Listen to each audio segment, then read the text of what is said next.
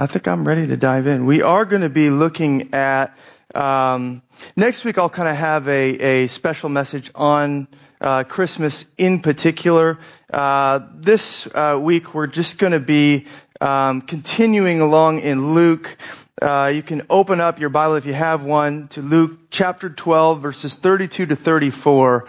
Raise your hand if you need a Bible. We'll get one to you. Luke 12, 32 to 34.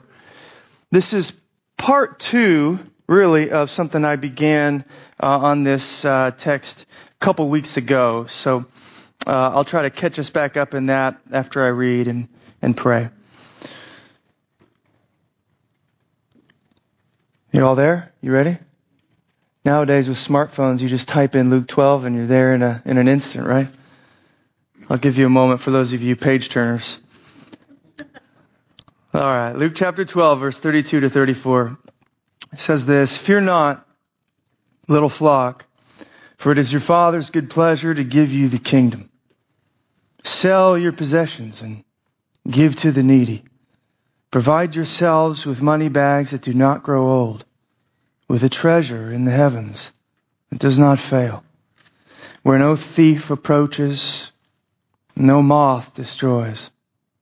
For where your treasure is, there will your heart be also." Would you pray with me before we dive in?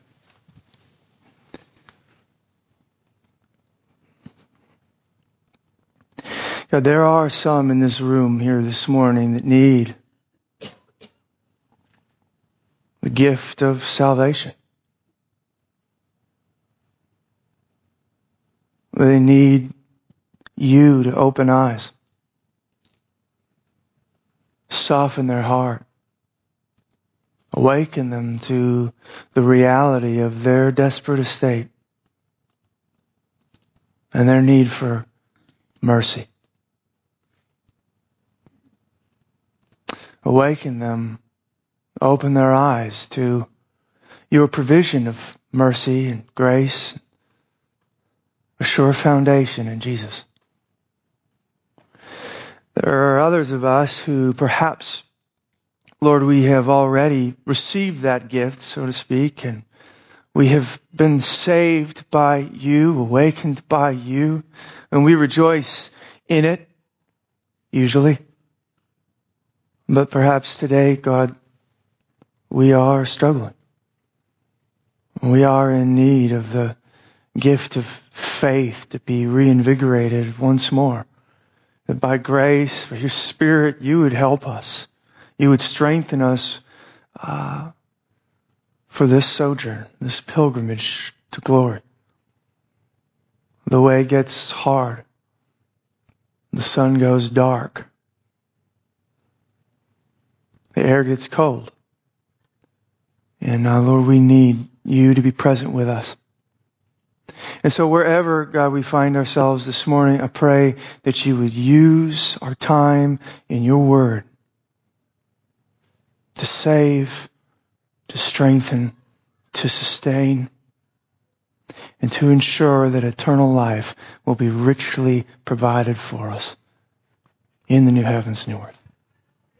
Because of Jesus. It's in your name, Jesus, I pray. Amen. Okay, so as I mentioned, this is the second week now that we've been in just these 3 little verses, but they are so amazing. They're worthy of much more. I'm just simply going to spend one more Sunday on them. For those of you that weren't here, unfortunately, I can't go too much into what we did then, but I will say this. I really gave us 3 points and said last time, I'm going to deal with the first 2. We're going to come to the third today.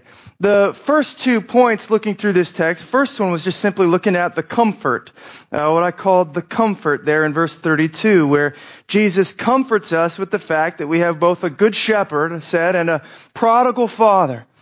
We are a little flock under care of a good shepherd, and He is our Father who loves to give us the kingdom. He is remember we talked about the idea of Him being even prodigal in terms of lavish, excessively gracious and giving. Even, you could say, to a fault, although I don't know if it's possible for God to have faults.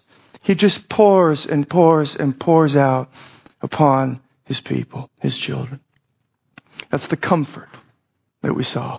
But then the second thing that I brought out is what I referred to as the call. And that's what we see there in the first part of verse 33. And so we have this idea that in light of the comfort, in light of this prodigal father, this good shepherd who is caring for us, Jesus says, okay now, sit in that, live it up, love it, rest and just kind of drink in it. No, He actually says, okay now, in light of that, sell everything you have and go give your life, spend your life for the poor, the needy, the broken, the lost. There's this radical call in light of the comfort of the gospel, the comfort of these promises that we have. Go and live in a crazy way for the sake of others. Stop worrying about your needs, getting all your ducks in a row, and spend your life worrying, so to speak, anxious for the burdens of others.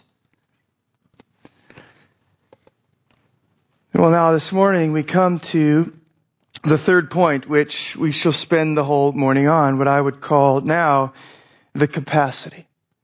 So the comfort, the call, now the capacity. I'm sure you don't have any idea what I mean by this, but I trust that by the end you will. What I'm really referring to here, and I think it will become plain in time, is this idea of reward in heaven. Okay, this idea of reward in heaven. This is the subject that we kind of see Jesus dealing with next in our text as we kind of follow along with Him in verse 33. I want you to look at that in whole now. He says this, sell your possessions and give to the needy. And then we stop and we ask, why? For what reason? Why in the world would I want to do that? Okay, I get that the Father's taking care of me, but I kind of still like all my stuff. Why would I take Jesus up on this call and live in a radical way for the needs of others? Well, this is the sort of thing He goes on to explain. Provide yourselves, He says, with money bags that do not grow old, with a treasure in the heavens that does not fail, where no thief approaches and no moth destroys. In other words, as you rest in and as you experience the comfort of God, and then you try to live your life kind of in answer of the call of God, what you will be doing is in fact storing up treasure for yourself in heaven. Or in other words, gaining, in some sense, this idea of heavenly reward. Now, if you are anything like me, the idea of reward in heaven is kind of this foggy, confusing, far off kind of concept that really doesn't have much traction in your heart. It just kind of feels like, okay, we comfort ourselves with the idea that we'll know more about it when we get there. We'll get it then. Like, are we going to be standing on podiums? Like, I kind of am here, this person's there. Are we going to be given like plots of land? What's it going to be like? We get confused about what's even involved, right? How does this thing work? And one of the problems with that confusion, if we don't press in and try to learn what the Scriptures had to say about it, is that it won't gain any traction in our heart, and therefore it won't start to make any impact on our lives. And what Jesus is saying in our text, it seems to me, is that one of the critical, fundamental, motivating factors for radical, self-sacrificing Christian obedience and lifestyle is this idea of reward in heaven. This treasure that is there, this idea that we are going to receive back from the Lord in some way, in abundance. if we don't have an idea of how that works or any concept of it, if it has no teeth, if it has no traction, it won't make any impact. And we shouldn't be surprised then when living like this, giving our things to the needy and the poor, opening our hands to whoever has need, that sort of lifestyle, we shouldn't be surprised that we don't see that working its way out in our life. We don't have the motivation that Jesus gives in place. So all of that to say, I thought that a Sunday spent on this topic in particular of this idea of reward in heaven would be valuable for us. So that's really what we're going to do. I will say one thing here. I wanted to make one observation just in the transition between point 2, this idea of the call, to now the capacity, this idea of reward in heaven. I wanted to say at least one thing that I fear would otherwise go unnoticed and shouldn't. And that is this. Jesus is loving us well here. I want you to hear that Jesus, when he says, sell all your stuff and give to the poor and the needy, he is loving you and I well.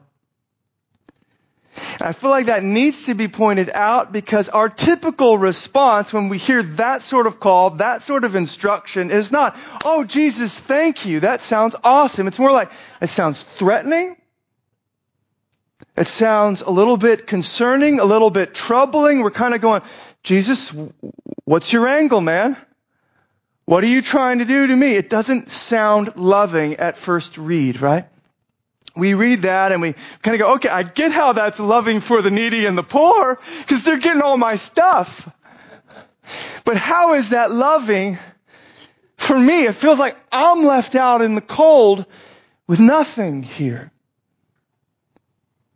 But hopefully if we read his words carefully, we recognize that's not the right interpretation at all. That Jesus is in fact loving us well. That he does in fact have our best in mind.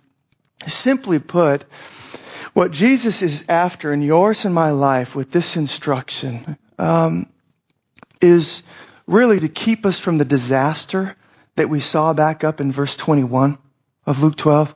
Remember when he's telling the parable about the guy who's building bigger and bigger barns to store up all of his stuff, and he's got more and more and more and more, and then it's time to die. And God says, you fool, what have you done? You've stored up all this stuff for yourself, but you are poor before me. You have no capital in the economy of heaven. None. Man on earth, you had it all. In heaven, you are destitute. And Jesus wants to keep us from that sort of disaster, wasting our lives, pursuit of ourselves, our comforts, and finding at the end of it, nothing to our name. This really is the point of his discussion here in our text when he's talking about thieves and moths. He's wanting to move us from vain and vulnerable treasure to true and lasting treasure. So he says, listen, stop storing up your treasure here. Stop it with the money bags piling up here where thieves can take and moths can corrupt. He wants to move us from vulnerable to eternal. From unstable to secure.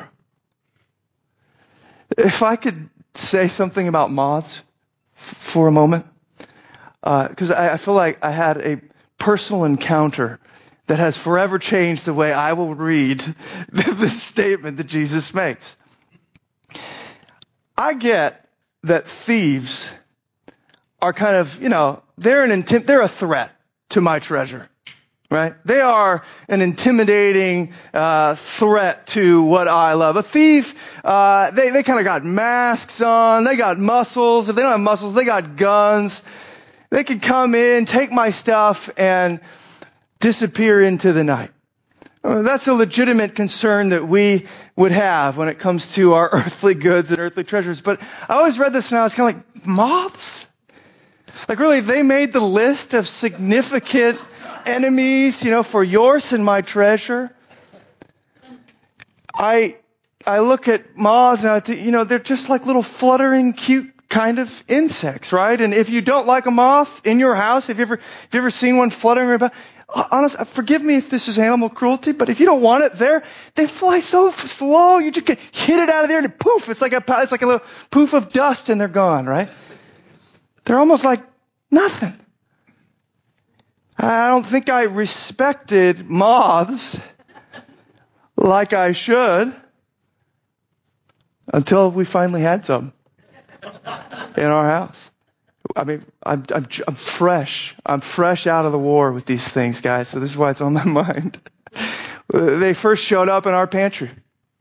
And, at first it's like, oh, okay, no big deal. I'll just vacuum the few that are in there up. No problem. Yeah. Or, on your more courteous, environmentally friendly days or whatever, maybe you scoop it in your hand and you take it with your daughters outside and release it, be free, that sort of a thing. We'll miss you and Bella's crying or whatever. But it wasn't a matter of days, weeks before all of a sudden it's like, this is getting out of control. They are now filling our pantry. They are in our food. I'm opening up cereal and there's like little larvae coming. You're going like, what do we do about this? So finally it came to, okay, we're going to take half of our stuff in this pantry and we got to throw it all away. That's what it's going to take. All right, fine. We got rid of them. And I kid you not. After we got rid of them from our pantry, I noticed one in our coat closet. And where I noticed one, all of a sudden I noticed 10, then I noticed 20. Then before I know it, I'm just going, I don't think we're ever going to get rid of these things. I was talking to them going, hey, you stay in the coat closet, give us the rest of the house. I'm starting to barter with the moths. Like, we're not going to get rid of these things. Maybe I can get rent from them or something and I can afford living around here. That sort of idea. That's when you know that you're in trouble. But the only reason I finally kind of managed to mount a counterattack was because my parents were coming into town for Thanksgiving and having a closet full of moths is embarrassing. So pulled it all out, sprayed, washed, threw stuff away, put stuff in a sack and let it get hot so hopefully eggs die and all this sort of things. It was crazy. I think finally we're moth free, but I'm forever traumatized and I will forever read this text with respect for moths. And now I see moths outside, like fluttering by the light or whatever, and I no longer think it's cute. Now I imagine them having sinister intent. They're all trying to get into my house to get at who knows what. But I'm joking, but here's the point. Here's the point. These things are little. If you don't want them, you just hit them out of the sky, poof, they're gone. And yet they can destroy your treasure if your treasure is here. The point that Jesus is making is if something as insignificant and tiny and small as a moth can get at your treasure, you better rethink what it is that you are treasuring. It's unstable. It's vain. It's foolish. And so Jesus, as we transition from the call to this idea of the capacity and reward in heaven, is trying to get us to rethink. He is loving us well. He's saying, guys, moths can get at that. Let's go somewhere that they can't. Let's set our hearts somewhere that they can't. So that's where I want to go with you now, the capacity. Let's talk about the idea of treasure or reward in heaven now. I've got 4 basic propositions that I want to give to you. You'll see them there on your handout regarding this idea of reward in heaven. And I'm going to kind of build each one of them out with biblical support as we go. Again, we're just kind of doing a deep dive into this concept for the rest of our time together this morning. Proposition number 1, I would put like this. There will be reward given in heaven. That's really the first thing that needs to be said. It obviously is the most simple of what I will be giving you. But nonetheless, we need to start there. There will be reward given in heaven. This is the clear implication of Jesus' words in our text. His whole logic turns on this idea. Sell and give now. Why? Because you will be rewarded then. There is a reward. There is reward that will be given in heaven. If I were to put maybe another text on it for us to consider, 2 Timothy 4, 6 through 8 is a good one. 2 Timothy seems to be the last epistle that the Apostle Paul wrote. And he's kind of contemplating, he's aware that the end is near for him. And this is what he has to say. I am already being poured out as a drink offering, and the time of my departure has come. I have fought the good fight. I have finished the race. I have kept the faith. Henceforth there is laid up for me the crown of righteousness. Read, reward, which the Lord, the righteous judge, will award to me on that day. And not only to me, but also to all who have loved His appearing. The simple idea here is this: the Christian will be rewarded.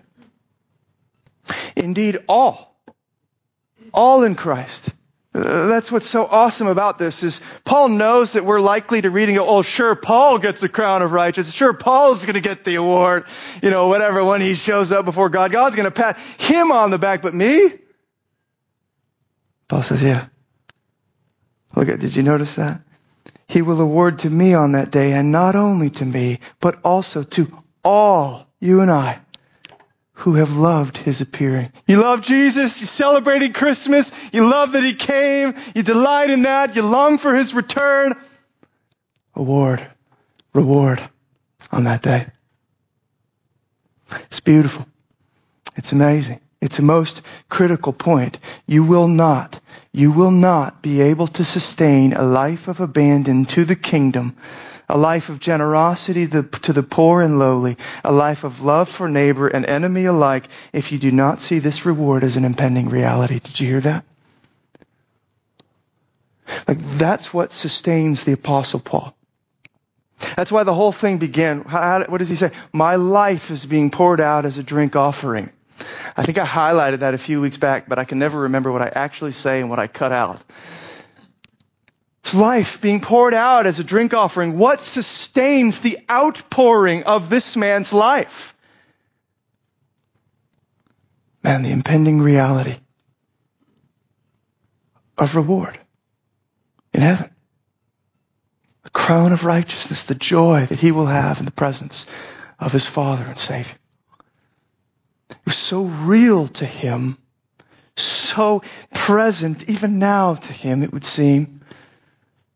By faith, just pour his life out in view of it. Always looking to it. Nobody lives their life like this here and now unless they are aware that there is something even greater coming for them there and then. That's, I think, the logic. That's the implication here. If I were to give you maybe one more example, I thought of Moses here as he's described in Hebrews 11. Listen to this, verses 24 to 26. By faith, Moses, when he was grown up, refused to be called the son of Pharaoh's daughter, choosing rather to be mistreated with the people of God than to enjoy the fleeting pleasures of sin. He considered the reproach of Christ greater wealth than the treasures of Egypt, for he was looking to the reward. You hear that? Moses had the whole world at his disposal. He could be in Pharaoh's courts, on top of the world. But he said, nah, I'd rather go with the slaves, with the ones who are kind of getting the bricks and doing the work and getting whipped and lashed. I'd rather go with them. Why? Because he was looking to the reward. He saw past the present moment and all that Egypt had to offer into the future to all that God would have to offer. Yahweh, the promised land, and eternal life, ultimately in the new heavens, new earth. So, the bottom line is this: if our Christianity has little power, if we find in our hearts little love for the broken, the lost, the poor, the needy, if we find that our hands, our fingers, we're so prone to kind of tighten around what we have, if we find ourselves orienting our lives around our own comforts, our own security, our own kind of pleasures here and now, what that's an indication of is that we, unlike Paul, unlike Moses, are not looking to the reward, but have lost sight of it. Lost sight of this very first proposition I'm holding out to you, and that is that there will be reward in heaven. Now, proposition number 2, I would give you, put it like this: this reward will vary in degree. So there will be reward given in heaven, but this reward will vary in degree. In other words, all who are in Christ will be rewarded on the day of judgment, but not all will be rewarded in quite the same way or to quite the same degree. Again, I would say that this is clearly implied in the words of our text, and we need to let that land on us a little bit and move us. Jesus seems to be saying, if you give, if you live in this way, you will be storing up things for yourself in heaven. In other words, there's going to be a difference between the guy who maybe every now and then, when he has radical abundance, gives a little bit but maintains everything for himself that he needs and all of his comforts and all of his stuff. There's going to be a difference between that Christian, so to speak, and then this guy over here who takes Jesus up on it in radical ways and loves others even to his own hurt. If there's not a difference, his exhortation to us falls flat.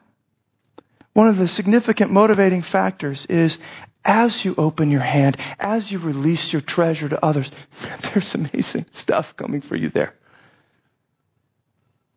And so the implication is, those who open their hands more in trusting the Father to provide and all that sort of stuff, there will be more than those who kind of are always kind of hedging their bets and making sure that they're safe and have what they need in case the Father doesn't come through and whatever else. Now, we live in a day and age, I think, that doesn't like this idea, right?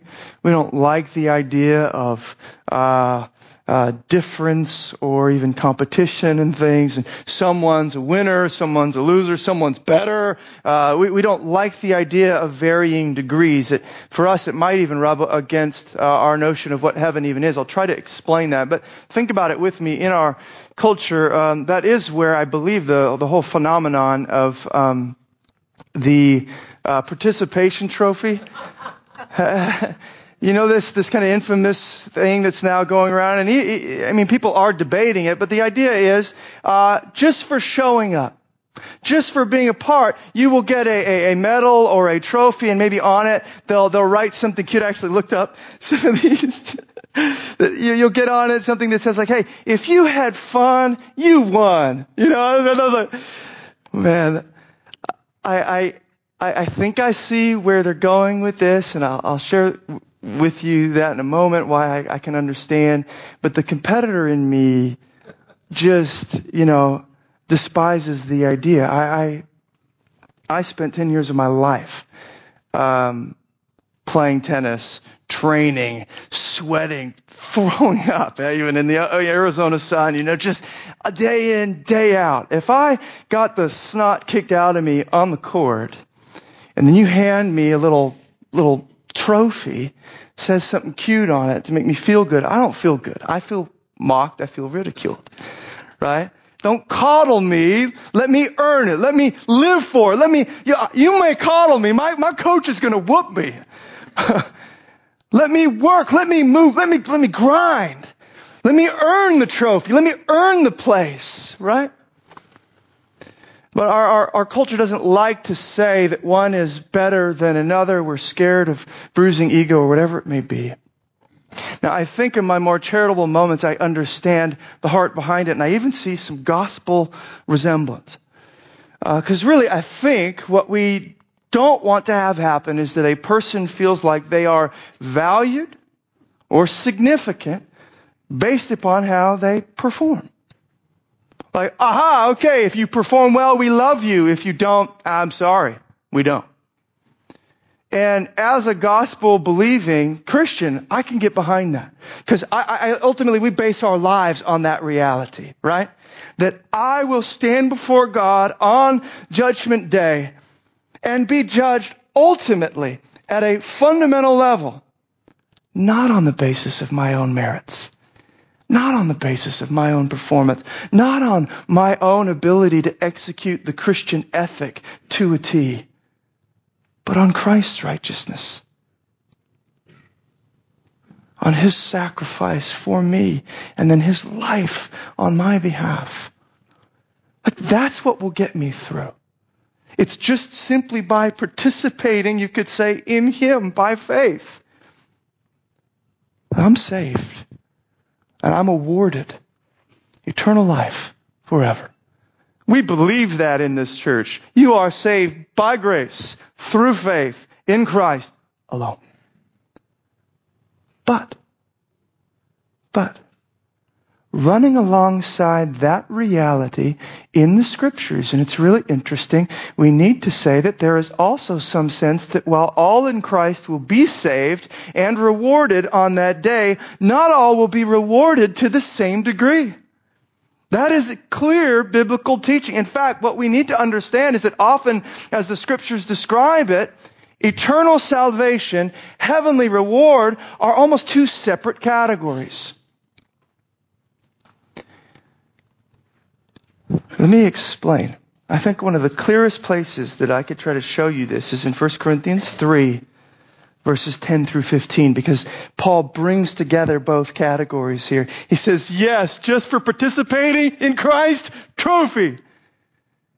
But he says, those who have lived a Luke 12:33 kind of lifestyle, a little bit more. Let me show you. 1 Corinthians 3, 10 through 15. According to the grace of God given to me, this is Paul talking again, like a skilled master builder, I laid a foundation, and someone else is building upon it. Let each one take care how he builds upon it. For no one can lay a foundation other than that which is laid. And here he goes, which is Christ Jesus. He is the foundation.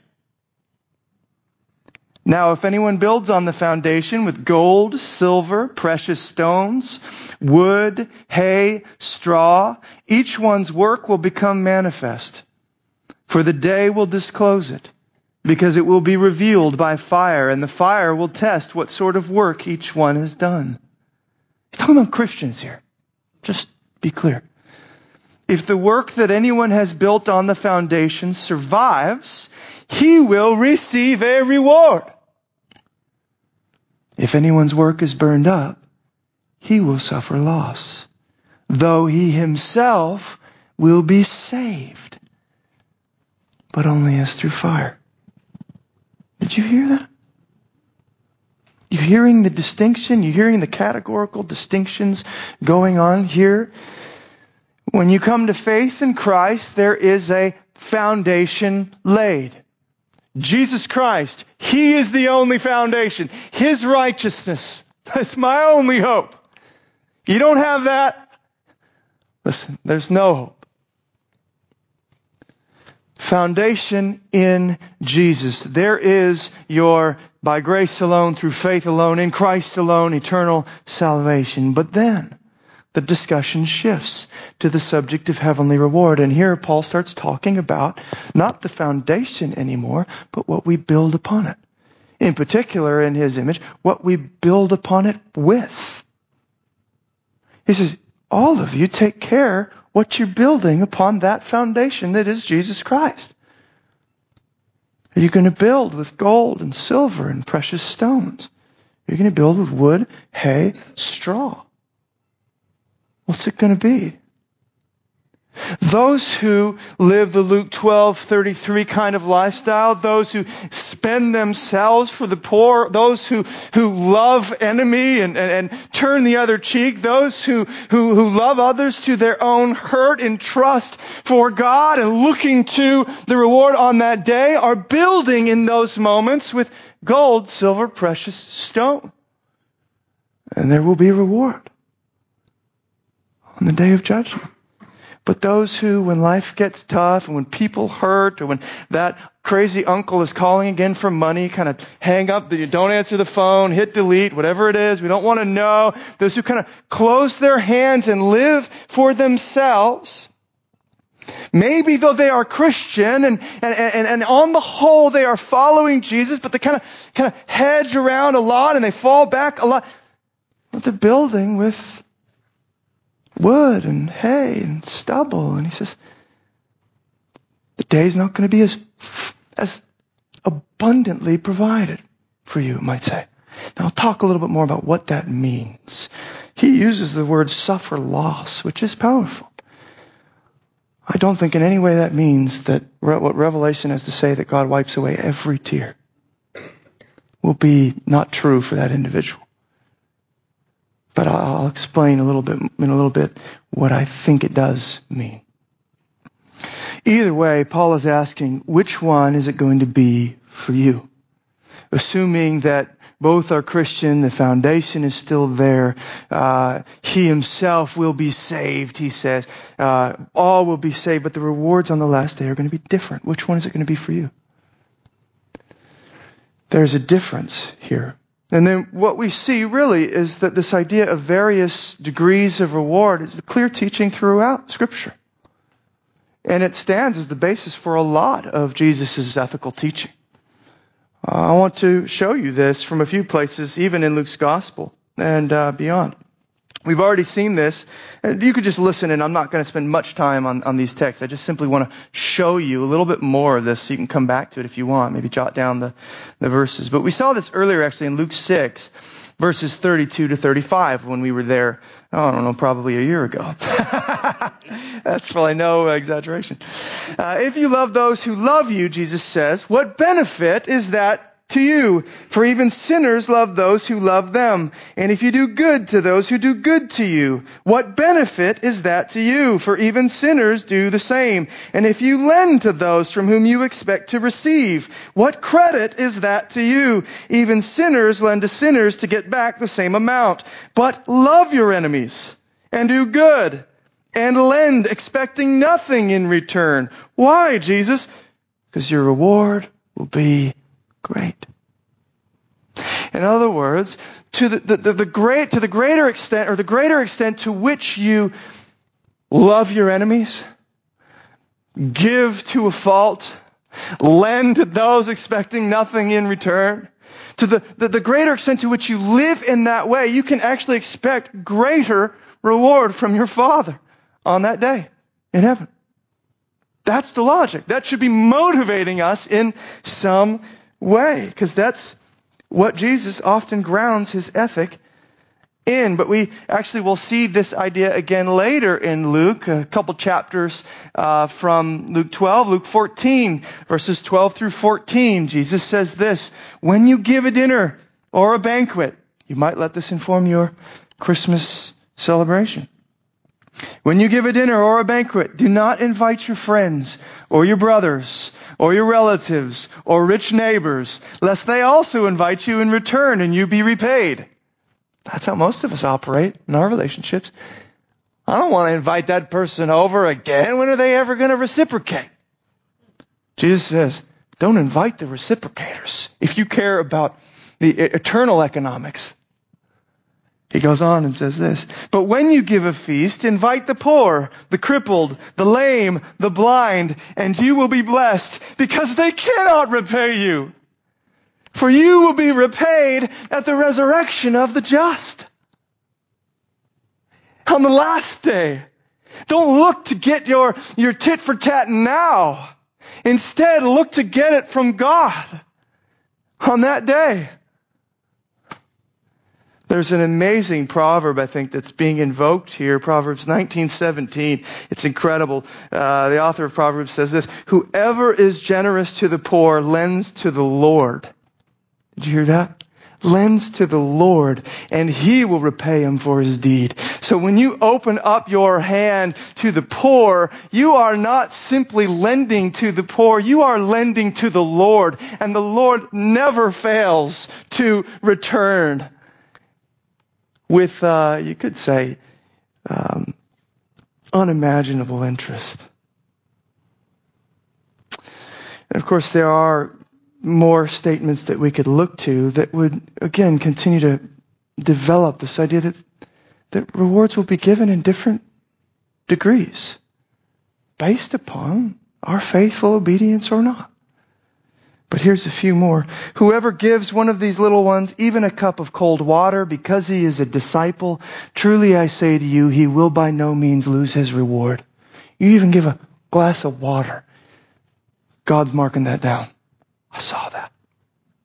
Matthew 10:42. Or Matthew 16:27. The Son of Man is going to come with his angels in the glory of his Father, and then he will repay each person according to what he has done. 2 Corinthians 9:6. Whoever sows sparingly. Paul really just shifts the metaphor from building now to sowing. And he says this: whoever sows sparingly will also reap sparingly, and whoever sows bountifully will also reap bountifully. Or 2 John 1:8. Watch yourselves so that you may not lose what you have worked for, what we have worked for, but may win a full reward. Different degrees in one way or another, based upon faithful obedience. Not taking away our participation trophy, not losing our salvation, but something more. It's the clear teaching of Scripture. I hope you see that. Let me build out a little bit more on this idea as we look at proposition number 3 now. Proposition number 3 I'd put like this: the ultimate reward is God Himself. The ultimate reward is God Himself. This is perhaps the most important statement I'm going to make about heavenly reward, and it is perhaps also the least clear, at least in our text originally back in Luke 12. If we look at our text there, like verse 33, around there, we actually would kind of think that what we are getting in heaven is not God, but stuff, just better stuff. Like the language used there, if you notice, sell your possessions, give to the needy, provide yourselves with what? Money bags! Money bags and treasure. I mean, it's Christmas time, so I hear money bags and I can't help but think of Scrooge, right? You like Christmas Carol? I love that story. But it's like the whole thing is, this guy who is so infatuated with his money bags. Everything is about the profit margins and the bottom line and making sure I get mine and I get more than even mine and I hurt even those that don't have much so that I can get more for me. That was what it was all about. Life was all about money bags. And now we come here, we go, wait. Is Jesus saying my life should be about money bags? It's just maybe I give a few things, here now to the poor, but man, I'm going to get seriously more. I'm going to get some serious return on that investment in the future. Sitting on mounds of cash. Maybe I was, hitchhiking on earth. I'll be rolling in a, Tesla or whatever in heaven. Is that what this means? There's actually a lot I wish I could have done here, but the simple answer is no. Though I think there is going to be a material sense to the reward, the material is not the ultimate. The material, as it was intended to be, always connects us to the heart of the Father, the one who made it, the Creator, the one who made us. And so, in heaven, what we find when we consider this idea of pursuing heavenly reward, it's not so much about getting more of God's stuff as much as it is about getting more of God's heart. More of God Himself. Like He is yours and my ultimate reward. Let me show you this. This is why perhaps we read of the 24 elders in Revelation 4:10 around the throne of heaven. What are they doing? They're casting their crowns down at the feet of God. What does that say?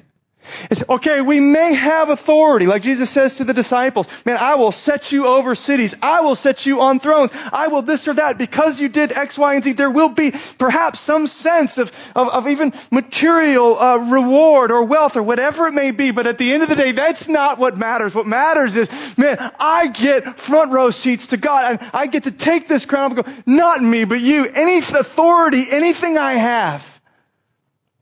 The only reason why it's valuable is because I have you. Here's the crown. You're the King of Kings. You're the Lord of Lords. This is why when Jesus is talking about Judgment Day, he describes it like this. He says, man, you're going to come, and hopefully those of you who are following after Jesus, you will hear God say, well done. Good and faithful servant, you have been faithful over a little, I will set you over much. Enter into the what? How does he describe what heaven is all about? Enter into the joy of your master. Yeah, okay, maybe you're going to be set over much now because you were faithful with little, whatever the much means, material or physically in the new heavens, new earth. But the essence, the ultimate point of it all is you get to enter into the joy of your master. There's this relationship of joy that you have with the Father. No, you spent your life in love for Him and He is well pleased. That's the fullness. That's the reward. More than anything else. We could look at Psalm 73, 25 and 26, where the psalmist cries out, whom have I in heaven but you? And there is nothing on earth that I desire besides you. My flesh and my heart may fail, but God is the strength of my heart and my portion forever. You hear that? Whom have I in heaven but you? Will you have stuff in heaven? Probably. A lot better than here. Man, in my Father's house, there are many mansions where I will take. Yeah, there's going to be, you will have things, but your ultimate possession is Yahweh, is God, is knowing Him in an intimate way. He is the ultimate reward. Whom have I in heaven but you? You are my portion. You are my inheritance. The amazing thing is in Deuteronomy, God would say, not just what the psalmist says here, that God is our inheritance. God would say, you are my inheritance. You are my portion. Intimacy, relationship. That's the ultimate reward. That's why Paul would say, just to give you one more, Philippians 3:8, indeed, I count everything as loss because of the surpassing worth of what? Knowing Christ Jesus, my Lord. For His sake I have suffered the loss of all things and count them as rubbish in order that I may gain what? Christ. Do you hear that? Knowing Him. Gaining Him. Why count all things as loss? Why live the radical Christian lifestyle? Set that cross firmly on your back and follow Him to glory. Why do that? Because to know Him is better than life. Knowing Him is the treasure. It is the gain of this eternal reward. But now, and here's really the rub, we need to ask, how does proposition number 3 relate back to proposition number 2? If knowing God is the ultimate reward, what does it mean that this reward will vary in degree? You with me on that? If knowing God is the ultimate reward, what does it mean that this reward will vary in degree? And here we finally come, if you were wondering, to why I called this the capacity.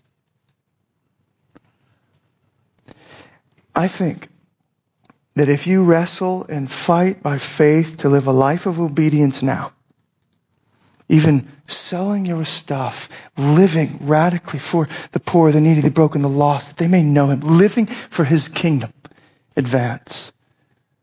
I think that if you live that kind of life now, what you are actually doing is enlarging your capacity for future joy in Him when you see Him face to face on that day. Like, on that day, because of your faithful obedience now, you will have the capacity, I think, for deeper experience of His pleasure, of His approval. You will have deeper appreciation for His love. You will be able to contain more, I would say. I'll give you an illustration in a moment to help make sense of this, but Jonathan Edwards is also brilliant on this idea. In his sermon on Romans 2:10, he makes this point, and I think it's important because I want you to hear this. What he says is, listen, in heaven, don't be worried. All will be full. All will be full. But some will have capacity for more. All will be satisfied. But some will hold more of God. More of His pleasure, more of His joy. The way that he puts it in particular is this: every vessel that is cast into this ocean of happiness is full, though there are some vessels far larger than others. Are you with me so far? Now, I tried my best to come up with, okay, I believe this with all my heart. How can I illustrate this for us so we can start to get our hearts wrapped around it? Here's my best attempt, and I only have a couple minutes to do it. Imagine that you are a young man. You hope to get married someday, and man, you are fighting. You are fighting for purity. You are holding it down for your future bride. You haven't even met her yet. You don't know where she is, but you are just, man, I want to keep myself pure for her, for that day. And so, man, this guy could have had opportunity. In this day and age, it's coming at us from every angle. TV, internet, girls at school, whatever it is. He could have had all these opportunities to abort on that mission, and instead he stayed true. He said, no, this is fleeting. This is not where I want to invest myself. I will regret it. I'm going to hold on. That's guy number one. Now here's guy number two. And he goes, yeah, okay, sure, someday I hope I get married. That'd be great. I mean, it would be nice every day. Somebody's got to settle down sometime. But why would I withhold from myself the pleasure of this or that now? I'll get married then. I'll get what I need then. And so he goes out and forgive my language here, but he samples, all the different flavors. He's out with this or that girl and this different girl every day. He's on the internet. He doesn't withhold himself. But then, yeah, sure. He comes and, 10 years go by after college and he's going, gosh, I can't keep living like a crazy, college kid. I got to settle down. And he goes, I guess you're decent enough, and gets married. Now, let me ask you the question, and this is really the point. Who do you think will have greater capacity for joy in the marital union on that night? Who do you think will have greater capacity to enjoy that evening and that marriage and that union? Now, don't hear me say that, for goodness sake, we've all been all over the place. We're sinners. Don't hear me say that it's over for this brother, anything like that. But do hear me say that it's not going to be the same. And I think that's kind of the idea that Jesus is at here. He is after here. He's kind of saying, listen, in our text, this idea of reward and this idea of something greater there is like, listen, if we, in obedience to the Father, trusting that He will care, that we have a shepherd, that He is over us, that He's going to provide, that He's going to give us what we need. If we live radical lives trusting Him, you want to know what's going to happen on that day? Our capacity for joy will be greater. We will get there. I knew it. I knew you would come through. I knew it would be gain to count all of the earthly stuff as loss, to know this moment. I knew it. And the joy that you will be able to experience in that moment will be greater than the person who every time life got hard kind of, I don't know if God's really going to show up. Maybe I'll take a little bit of the world, a little bit of God too. Right? You feeling me? The capacity will be greater. So here's what I want us to see more than anything, brothers and sisters, that's that when you open your hand in love for the poor and needy, when you give a glass of water to the thirsty, even though you maybe wanted that water, when you wash the dishes at your house with the heart of a servant, even though you're like, man, I just want to sit down on the couch. Every little thing that is done with a view to the eternal reward and all that Christ has done for you, secured for you, and with faith that the Father will care for your needs so you are free to care for others. Every time you do that, you want to know what you're doing? You're picking up a shovel and you're digging a little bit more dirt out of the well that will one day be filled when you stand before God. It gets a little deeper. It can hold a little bit more. I hope that to some degree it gives an image in your mind, motivates, some traction, what we're after, why we're doing what we're doing. But now, let me say, and this is where we'll close, and don't worry, I'm almost done. One last thing, proposition number 4. Something of the future reward can be enjoyed even now. Up to this point, I've simply talked about this reward as if it's been confined to the future, but what I want you to realize is that in some ways it breaks into the present even here this morning. What Jesus is not saying back in our text is, what Jesus is not saying is like, hey, listen, your life is going to be horrible. Yes, you are going to be on the streets. Yes, you're going to be miserable. But hang on, it's going to get awesome. He's not saying if you suffer and deal with all the junk now, it's going to be great there. This life, you're going to be miserable. No, he's not saying that actually. Physically, monetarily, possibly, sure. But you want to know the craziest thing is one of the fruits of the Spirit, or a couple of the fruits of the Spirit, if we just look at them. Joy. Peace. Like if I'm reading that, I'm going, oh my goodness. We actually have access, not just to something later, but now, that the world doesn't know anything about. Joy and peace at a deeper level. Again, not just in heaven, but breaking into the present, in the Spirit, in Christ, now. And I would wager, though this is not always our experience, right, that we've experienced this sort of thing. That when we've kind of stood on that line and we go, gosh darn it, I know that Jesus wants me to give and to live radical, but I don't want to love that person. Or I don't want to give right now. I would rather make this all about me. But we obey Him. I know you got me. I know you want me. Give me strength. Let's go. I'm telling you, haven't you experienced the joy, the peace, the pleasure of your Father in those moments?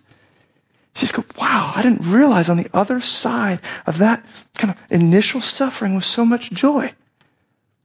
Like it's almost as if a door for fellowship opens with Him in those moments as we press in obedience right then and there. So the idea that I want to leave you with really is this. For the Christian, it is not a lose-win situation. Like, it's going to suck now, but it'll be...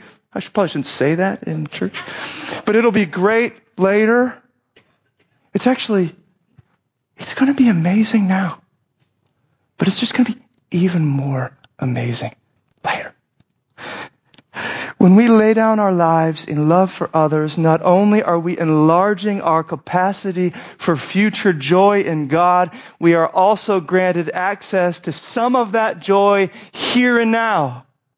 Or, in other words, when we lay down our lives in love for others, we are not merely digging out the well which shall be filled someday. We are drinking from it and being filled even today. Let's pray. God, my hope is that the heavenly reward will move us. We are such here and now folks. Everything is about here and now. The immediate, how we're feeling, what we want, and whether we can get it soon. And you're trying to lift our eyes. And the crazy thing is, as you lift our eyes and as we set our hope there, we also find ourselves strangely at peace and filled even now. So Jesus, I pray that you would lift our eyes as we sing. You would lift our eyes to what's coming and you would fill our cups. However big, small they may be in this present moment, let us dig them a little deeper. Let us drink in your Spirit. In Jesus' name, amen.